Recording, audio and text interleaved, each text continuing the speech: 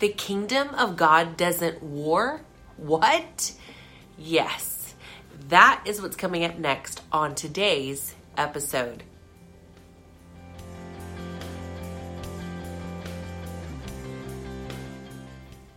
Welcome to Let's Talk with Teresa Ann. I am your host, Teresa Ann, and I'm so grateful that you are joining me on today's episode. Now, I want you to remember that this podcast and YouTube channel is to simply point you back to the Father God. But how? By flipping the script is what I like to say, or shifting your perspective. But it's not just through positive thinking or through great meditation. It's truly by getting into the Word of God by the power of the Holy Spirit of God. Because when our mind becomes renewed, the life begins to be transformed.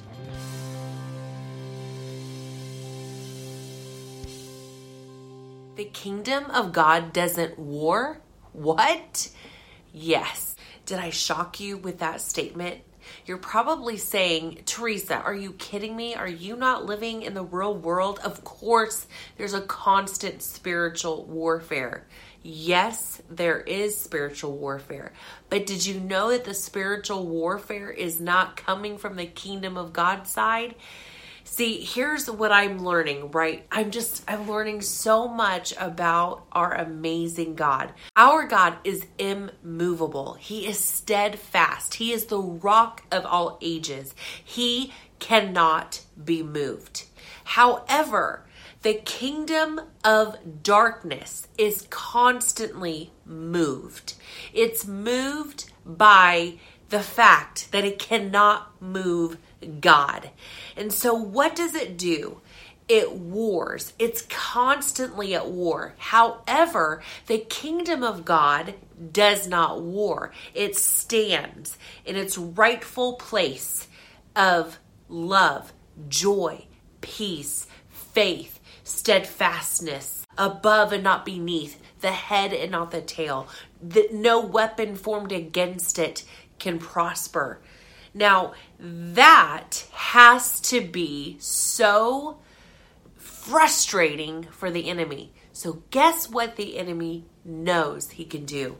He knows he can't frustrate God, but he can frustrate, or he can attempt to frustrate the children of God by moving them out of peace, out of joy, out of love.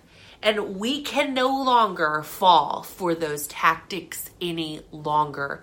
When God said to overcome evil with good, he wasn't kidding. I am just in awe of God.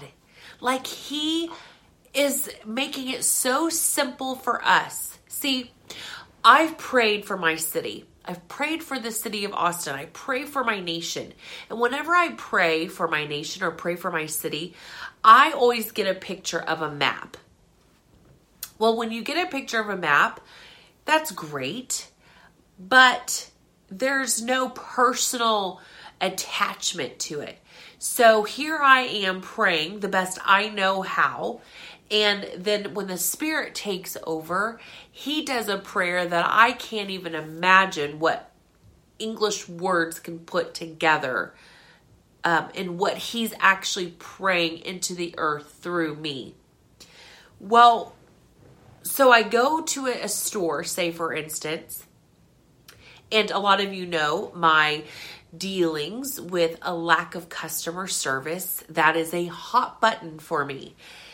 Well, one day I'm in line and I'm being mistreated, and rightfully so, I should be mad. And I was angry. And I get this picture of me praying over a map over my city. And the Holy Spirit says, now watch. And it's like he zooms in on the picture of the map and zooms in closer and zooms in closer and zooms in closer. And then, whoom, right in front of me is who I'm looking at, the very one that is being so rude. And it was as though I could hear him say, you prayed for the city of Austin. And I just highlighted one of them to you. Now, treat them with my love.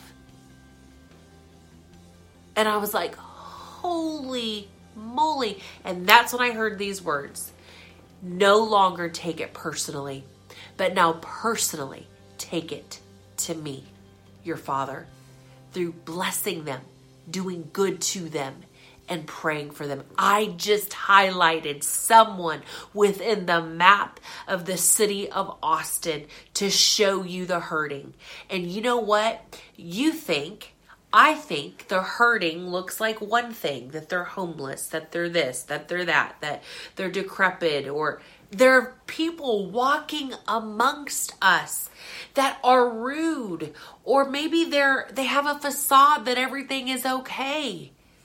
But we are on a mission field. Every opportunity before us is a mission field to spread the love of God. I love Bob Goff because he says it best. Love does. It's that simple. Love does. Love demonstrates.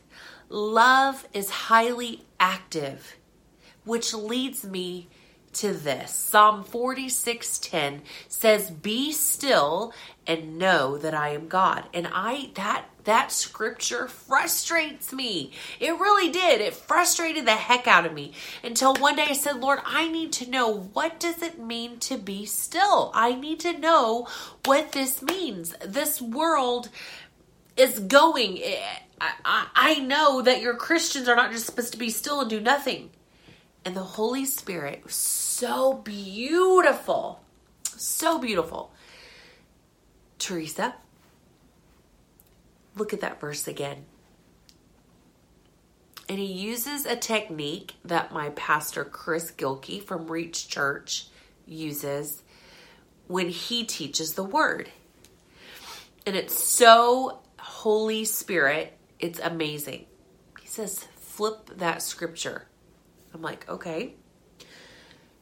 When you know who I am, you can't help but be still. Okay, that's really good, Lord.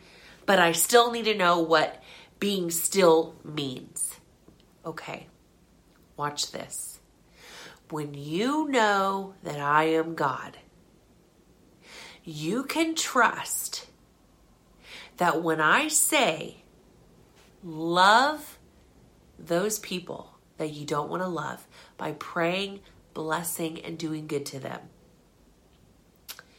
When you pray, when you do good, and when you bless, that is how you are being still. You are stilling your thoughts. You're taking them captive. The very thoughts that are trying to get you out of my joy, out of my peace, out of my righteousness, out of my grace. Your mind gets stilled with the knowledge of knowing that I am God. And you no longer are going to be led by the soul, but you will now be led by my Spirit. That is what it looks like to be still, to remain in me. And the only way you can remain in me is when you know that I am God. And the only way you're going to know that I am God is when you intimately know me. When you have these conversations with me, when you talk with me, when you walk with me, you will intimately know my voice. That you'll no longer see all of these warring things as an attack, but now you'll see them as opportunities to get closer to me. Yeah, they're attacks, but now you're going to see the attacks for what they really are. The attacks are just a distractionary tool to do one thing, to take your gaze and your fix off of me. That's it. At the end of the day, that's all those distractionary tools are. So with that said today, Now you realize that the kingdom of God does not war. It's warred against, but it does not war. It remains in who God is. He is immovable. He is steadfast. He is the rock of all ages. So as we begin to know who he truly is when we can actively be still. Thank you for joining me today on Let's Talk with Teresa Ann. Remember that this show is all about bold inspiration, revealing God's goodness.